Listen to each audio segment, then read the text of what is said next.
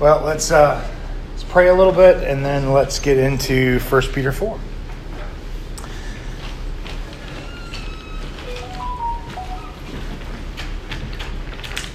Father, thank you so much for this chance this freedom to be able to meet together without harassment, to study your word without worry. Help us to not take for granted that the God of the universe has spoken to us in his word and has spoken to us clearly. Father, I pray that you will speak clearly this morning, and when we deal with love and we deal with serving, help us to look to see how we can love better and how we can serve better this coming week. In Jesus' name, amen. So, first question. Peter continues his letter by urging us to live for God and love each other. Do you consider yourselves a loving person? And I'm not going to ask why or why not, but I'm going to ask a separate question. How do you know that that's being loving? Do you consider yourself a loving person?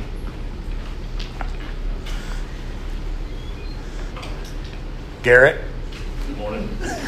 Do you consider yourself a loving person? No. Why not? He's honest. Well, and it's interesting. He gives us the second question to think about, and for a minute I sat there going, what does this question have to do with the first question? You hear someone say, the end of the world is near. How do you usually respond? This is a favorite saying, not these words specifically in our society, but the thought pattern behind what you hear is pretty much the same. The end of the world is near. What's your response? I wish mine was. Because mine is usually, are you kidding me? We're going to kill the planet if we don't stop using fossil fuels. We're going to kill the planet if we don't stop using plastic. We're going to kill... Okay, I'm not saying anything about the fact that as humans created in God's image and given dominion over the planet, that we should be good stewards of what we have. But I'm going to be honest with you, nothing we can do can destroy this planet. Because this planet has already been planned to be destroyed, and it ain't going to be by carbon fossil fuels, and it ain't going to be by plastic, it's going to be by fire. And we ain't got no part of that. So for me, I kind of roll my eyes and go, yeah, whatever. But that's their mindset, right? If we don't do something, the world's going to end, and life is going to end, and everything as we know it's going to cease to exist. Why?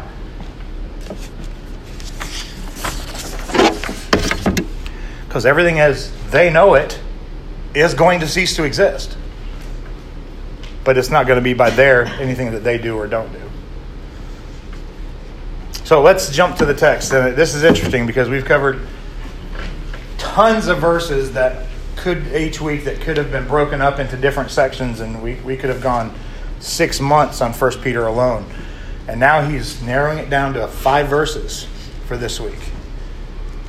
But it's a very important 5 verses. So for 1 Peter 4, verse 7 to 11. The end of all things is at hand. Just talked about that, right? Therefore, remember when the Bible says therefore, it's there for a reason. Okay? The end of all things is at hand. Therefore, be of sound thinking and sober spirit for the purpose of prayer. Above all, keep fervent in your love for one another, because love covers a multitude of sins. Be hospitable to one another without grumbling. As each one has a gift, multiply it, employ it in the serving one another, and as good stewards of the manifold grace of God. Whoever speaks is one speaking the oracles of God. Whoever serves is one serving by the strength which God supplies, so that in all things God might be glorified through Jesus Christ, to whom belongs the glory and might forever and ever. Amen.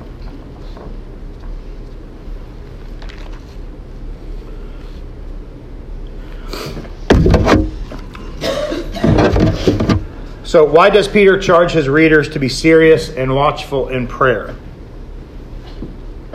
In my Bible, it says sound thinking and sober in spirit. Why? All right, kind of goes right back to where we started, right? The end of all things is coming. Therefore, because the end of all things is coming, you need to do what? What? Watch. What else do we need to do? Be prepared. What are the two ways that he says to be prepared? What? Okay. Sound thinking. Some of your Bibles say something different. Sober. What? Self-control. Self-control. Sober. The other one on mine says sober. Be sober in spirit. Sober in spirit. Sound thinking. Okay. Your emotions shouldn't guide you as we see the end approaching. Your emotions shouldn't guide you. Sound thinking, rational thinking. What's Scripture say? Do you believe it? We say this is God's Word. Do you really believe this is God's Word? You go to an evangelical church. So the key to being evangelical is that you say that you believe God's Word is God's Word. But do you live, are you, what do they call it, a functional atheist? Are you a functional atheist? You know all the right words, but you don't live like you believe what it says. Keep your thinking sound. And what's the whole purpose of sound thinking and being sober in spirit? What's it supposed to drive you to? Uh-huh.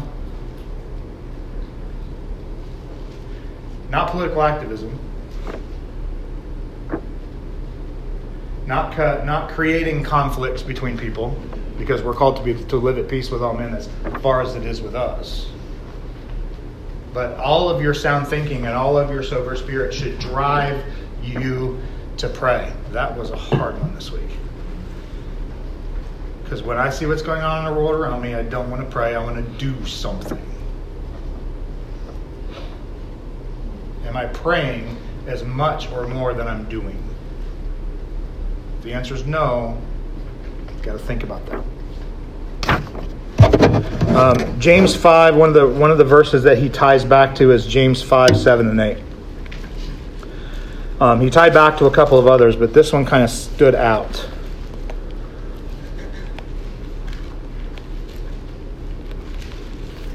Can't get my fingers to work today.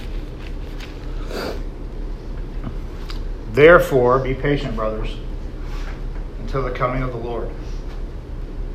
Behold, the farmer waits for the precious fruit of the soil, being patient about it until it receives its early and late rains. You too, be patient. Strengthening your hearts. Why? For the coming of the Lord is at hand. So patience is part of that sound thinking. So what kind of love does Peter command believers to demonstrate? Fervent love. What's that mean? Okay, if you read the Sunday school lesson, it gives you the answer in the Sunday school lesson. Fervent means to stretch or to strain. The idea is that you're an athlete who, after 9.5 kilometers in a 10-kilometer race, you are stretching to get to the finish line. Is your love for other people feel like that? It goes back to that. Are you a loving person? Because my answer to that question was, I'm not. That's why I have a wife who is a loving person, because it reminds me every day of what my love for other people should be like. Anybody who knows my wife knows that's true. But it's God's reminder to me every day that I am not that. My love is not as fervent as it should be. So our love should be fervent. And this kind of leads to the next question, because the next part of the verse says, because keep fervent in your love for one another, because love covers a multitude of sins. So what's the difference between covering our sins and excusing them?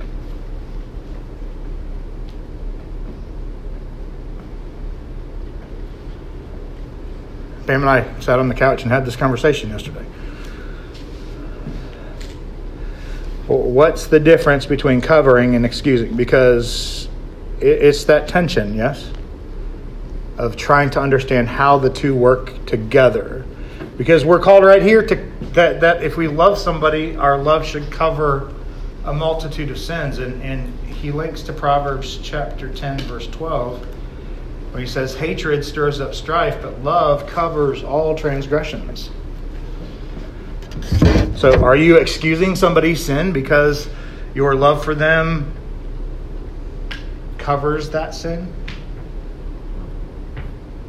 So let's make this practical, because too often in these, for lack of a better term, these spiritual moments, we tend to not see how it applies to everyday life. So let's make this a little more practical. So you know that somebody in our church is having adultery.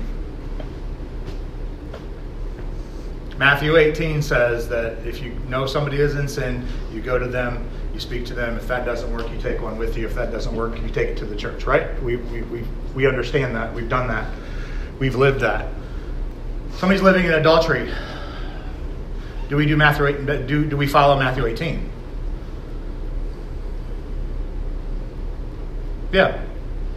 And we've experienced the Matthew 18 principle in practice in other ways in our church.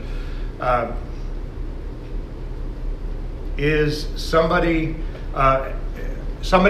you spend a lot of time creating a gift for somebody, and you give it to them, and they don't give you a thank you card, and they say nothing about it, and they don't ever make mention of it again? Is that a sin on their part? Could it be a sin on their part? Maybe. Because we're called to give thanks for everything. It could be a sin. Could it just be an oversight? Is either one of those something that we're going to take to the elders? Is that going to be something that we're going to do Matthew 18 over? Why? Why not?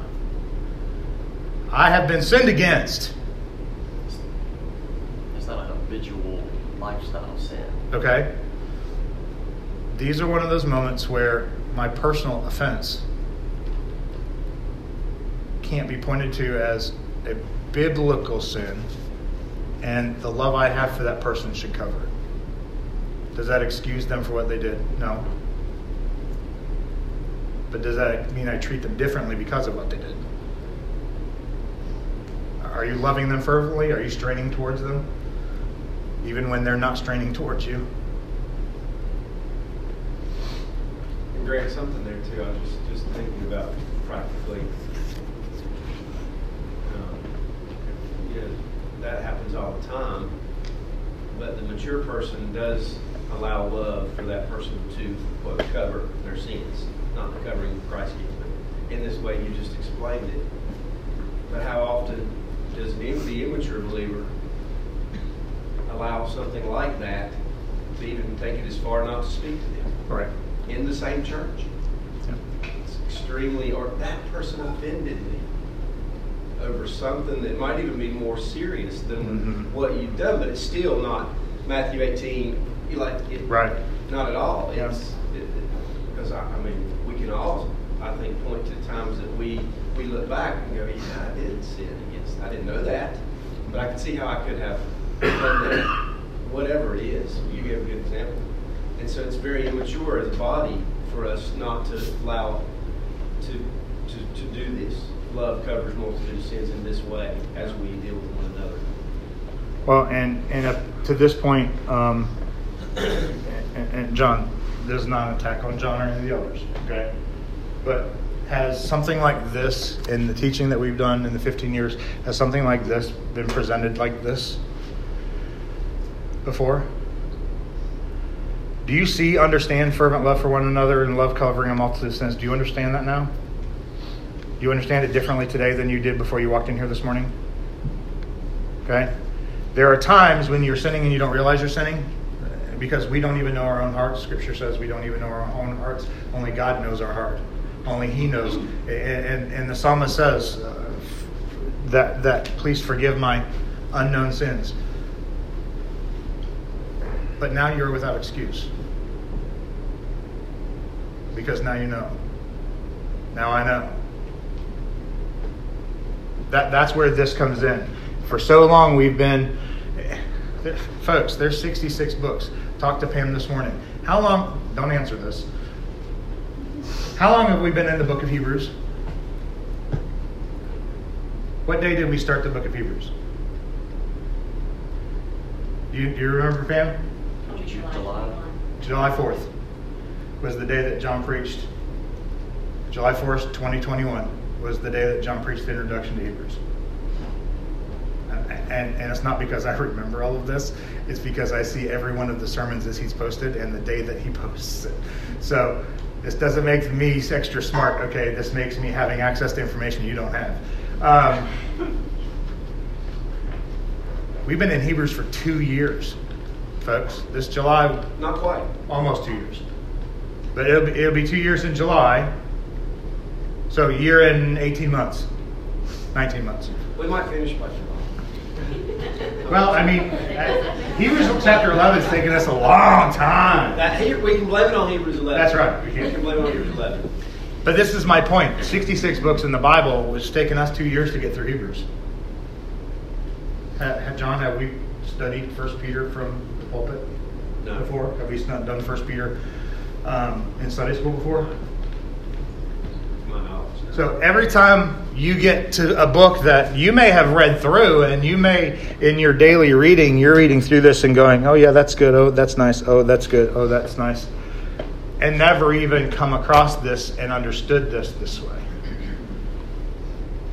So up to this point, in some ways, your ignorance has been a shield for you. And me. But working through 1 Peter has helped me to understand there's a lot of things that I've been shielding myself from. And love for one another is one of those things. And that is one reason why we need to cover each other's sins with love, because there's a really good chance that they don't have no idea that they're sinning. This particular verse, I read across not long after we were married, and it helped a lot. Just because we were married, like, all your faults are just more magnified and more intimate setting. And I remember coming across this, and I remember the Lord opening my eyes to cover like those things that sometimes just irritate you. And I think that,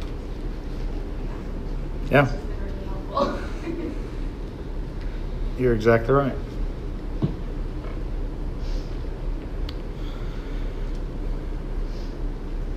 Verse 9. Be hospitable to one another without grumbling. What's biblical hospitality look like?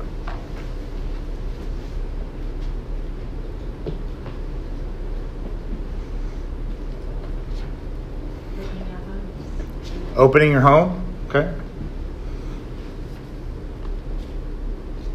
think it's being welcoming. Welcoming. Not just like in the home, just like with each other. If that makes sense. Mm-hmm. Like meeting the needs.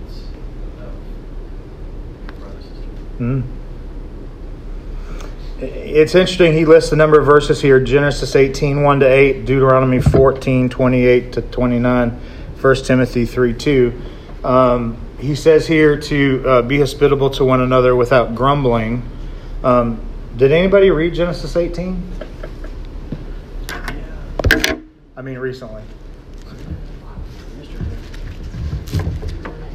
What's the story about? Genesis 18. What's the story about?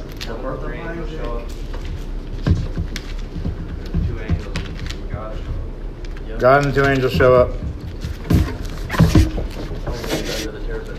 Yep. At the tent. Yep. Yahweh appears to him by the oaks of Mamre while he was sitting at the tent of the door in the heat of the day. And he lifted up his eyes and looked, and behold, 3 men were standing nearby. And he saw, and he ran from the tent door to meet them, and he bowed himself to the earth and said, My Lord, if now I have found favor in your sight, please don't pass your servant by. Please let a little water be brought, and wash your feet, and rest yourself under a tree. Let me bring a piece of bread, that you may refresh your hearts. And after that you may pass on, since in such manner you have passed by your servant. And they said, do it.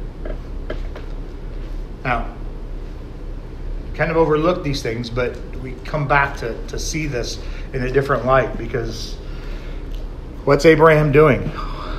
Be specific. What's he doing? What's he saying he's going to do? He's going to wash their feet. Wash their feet. He's going to feed them. That's taking care of physical needs. He's going to feed them. He's going to feed them. He says a piece of bread, but what's he actually do? Kills a calf for him. Kills a calf. It's a big old piece of bread. Yeah. Tells his wife to get out the flour and make a couple of cakes, bread cakes. Kills the calf. No, it's not just a piece of bread. He provides an entire meal for them. What else does he do? Provide shelter. Rest yourself under the tree. In Deuteronomy chapter 14, and it's interesting that he went here.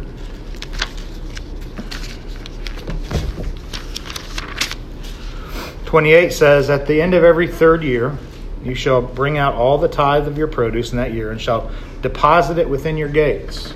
Now listen to this next piece. And the Levite, because he has no portion or inheritance among you. Who's the Levites? Okay. Priests and the servants in the temple, or in the synagogue, and later it would be the synagogues. But the Levites were the servants, the people who worked in the house of the Lord. Whether it's those who took care of the daily business or those who taught the word. These are the people that he's talking about. Levites, because he has no portion or inheritance among you. The sojourner. Sojourner. How does that tie to 1 Peter? To those who are scattered. So the very first verse. Right, first verse. And he covers it again in chapter 3, right? He mentions sojourner and alien again, chapter 3. We are sojourners and aliens. And the sojourner, and the orphan, and the widow, who are within your gates, shall come and eat and be satisfied, in order that Yahweh your God may bless you in all of your work.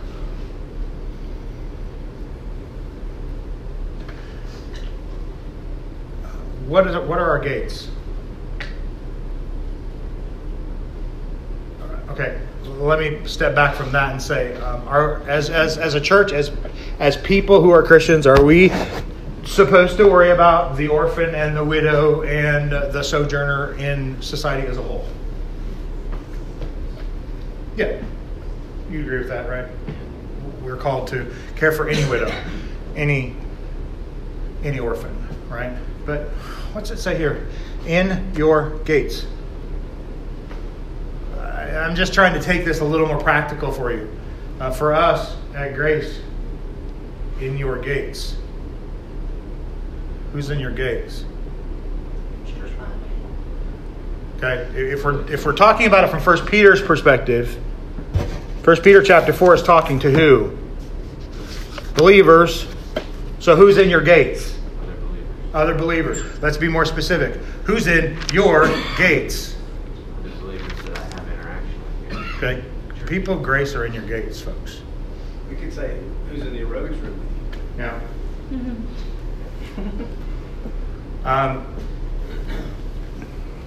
Orphan generally means a child without parents.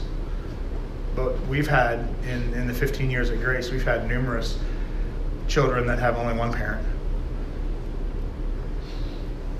In a way, they are orphans. Are you helping to care for them? Are you looking for opportunities to care for them?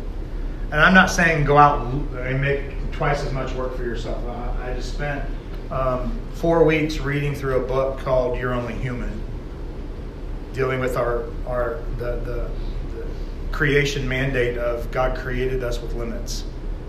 So we can't do everything, okay? But some of us are doing nothing. Just going to be real. When that orphan, when that widow comes across your path, are you just, hey, how's it going, keep moving? Or are you, hey, you guys want to come over for dinner tonight? You want to come over for dinner on Wednesday?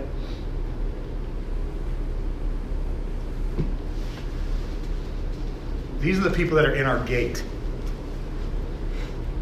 And yes, we need to care for those outside of our gates, because that's what believers do. But God calls us to care for those inside of our gates. Hey, Greg, just Yes. something application on hospitality. Hospitality is a great means God uses to keep us godly. Your home's always open. Then and it just creates an environment in your family where they become hospitable one, but where, I mean, in all honesty, a lot of times people don't have people over because they don't want to come to their home. Yeah. Not because their home might be dirty or anything like that. It's just they don't want to see what's going on in their home. And by being hospitable, there's always this bit of accountability of godliness, you know. And in a church, it creates an environment where you can call elders, deacons, things like that. So. Yeah. It's so easy to look like you're walking the walk of a believing person when people don't see the real you. It's easy to hide behind that facade 1 hour a week, or if you come to Sunday school, 2 hours a week. Whole lot harder to hide that when people are constantly in your house. Pam loves people. I don't. But you know why I love the fact that Pam constantly wants people in her house? It's accountability. Because I can't hide those ugly parts very well. John and Kristen have seen. Of people at Grace, they've probably spent more time in our house than just about anybody. And they've seen my ugly parts. And it's not easy to hide that when people are in your business.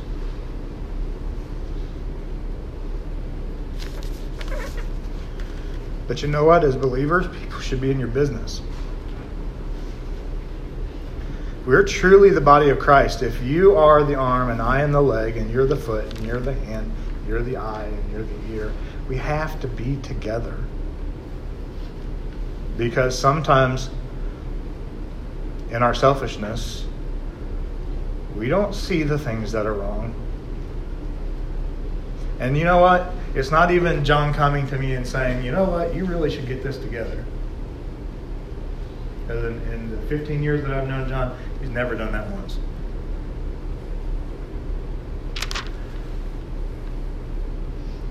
But the man lives in such a way that God convicts me over my behavior because of what I see from him. That's why you need people in your house.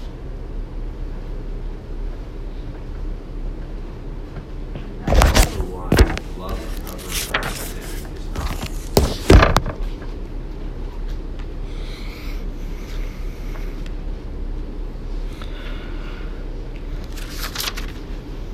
Verse 10 and 11. And as as each one has received a gift, employed in serving one another as good stewards of the manifold grace of God. Whoever speaks is one speaking the oracles of God, and whoever serves is one serving by the strength that God supplies, so that in all things God may be glorified through Christ Jesus, to whom belongs the glory and might forever and ever. Amen. Verse 10, first half of the sentence. Paul, the Apostle Paul, has spent chapters talking about spiritual gifts. And I'm not going to get into the conversation about this spiritual gift and that spiritual gift. Okay? But I like Peter's perspective. He's going to take the high road and he's going to make it very simple for you. Because as mouthy as he was, he's a very simple man. What's the first sentence tell you? That everybody has a spiritual gift. Everybody has a spiritual gift. Everybody has a spiritual gift. You got one, I've got one, Tony's got one, John's got one, Larry's got one, Lisa's got one. Everybody's got a spiritual gift. Now, well, which spiritual gift do I have? Make it real easy for you. Look at verse 11. There are two spiritual gifts. I should say there's two categories of spiritual gifts. What are they? Speaking and serving. Well, you know what? I can't do what you do. I can't get up in front and teach people. Guess what? Congratulations. You don't have the gift of speaking. You have the gift of serving. Now do it. Is that easy enough for you? We're not talking about what's complicated here, folks. And if you're not using your gift that God has given you, you're sinning. Because you're being disobedient.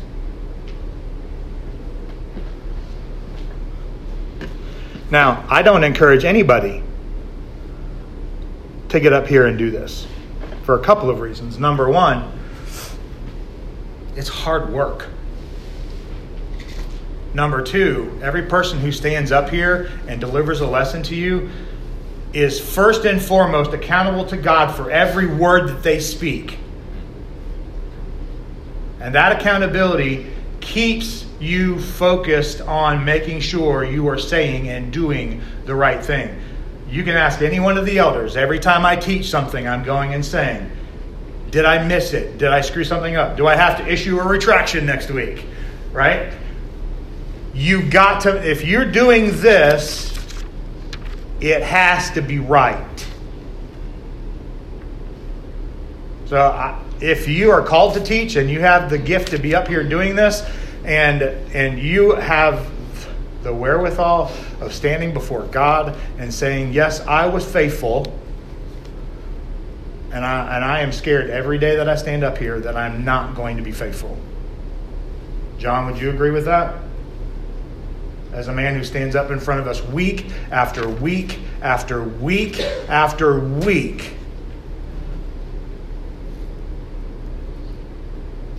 he is accountable to God for every word that comes out of his mouth. Just like every person who sits in the Sunday school class as a teacher is accountable to God for everything that comes out of their mouth. That is a gift of God to speak here. Now, this is the important piece. Is this Greg's gift?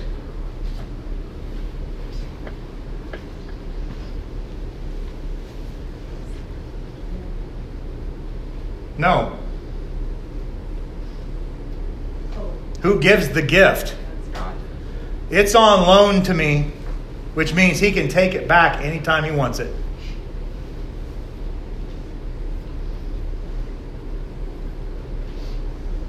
So I better do a good job with it. Because when it gets to the end, he's going to say, here's what you did. This is what I expected. Do they match up? And the one thing you don't want is to get to the end and have him say, dude, you owe me. It's because the purpose in our gifts are to obviously serve one another, but more importantly, to help and glorify. That's verse 11, right? What's the point? Verse 11, what's the point? So that in all things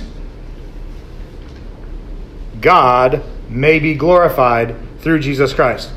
If you don't walk out of here every day, if you don't walk out of the Sunday sermon every day and look and say that God is great and Jesus is great and what he has done for us is magnificent, then we need to stop what we're doing and somebody else needs to take over. Because getting into the Word should drive you to give glory to God. Just like your sufferings and the things that you struggle with are the things that should prove your faith. Why? For God's glory.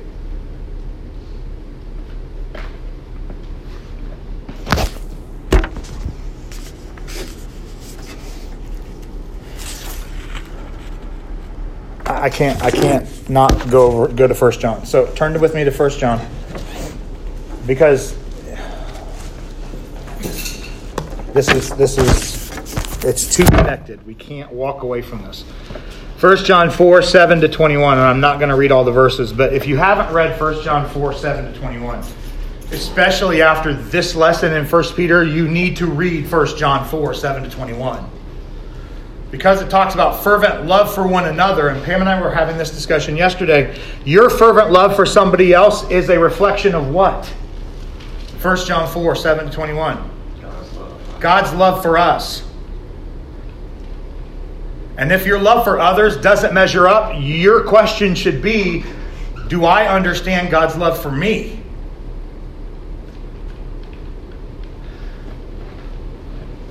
Beloved, let us love one another, for love is from God, and everyone who loves has been born of God and knows God. The one who does not love does not know God, because God is love. I don't have to read any more to help you understand that. So, our obligation that we are to fervently love one another, how does 1 John connect to that?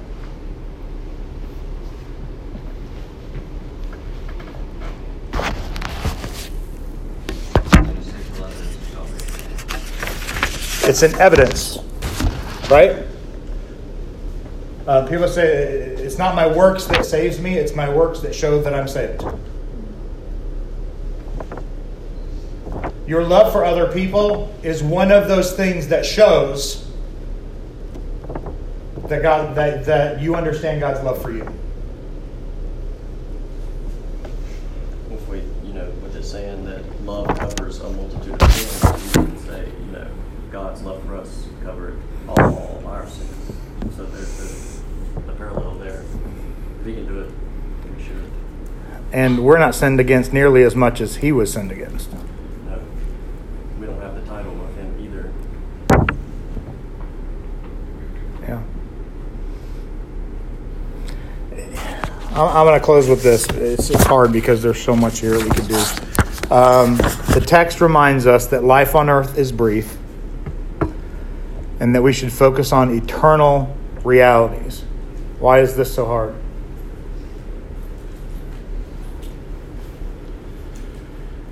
What happened this week that made it so hard to focus on the eternal and brought you so focused on what's going on right now?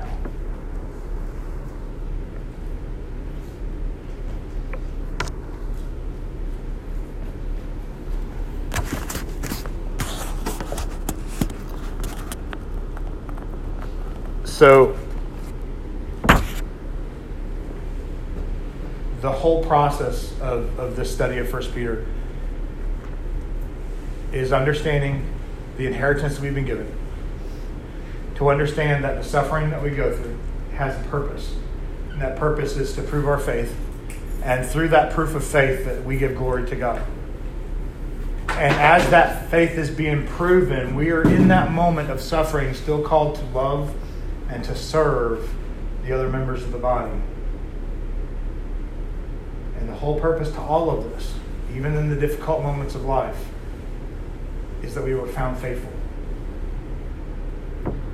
Are you faithful in those moments of suffering? Are you faithful loving on that person who, honestly, at this moment isn't lovable? Are you faithful in your serving? Are you faithful in your teaching? Because the things that we're experiencing now in the temporary times as a sojourner It's a constant reminder that we are a sojourner. A constant reminder that we are an alien. And a constant reminder that we have to be faithful. This was a hard week. At least for me, it was a hard week. And looking back on this week is just another reminder that this week I have to be faithful.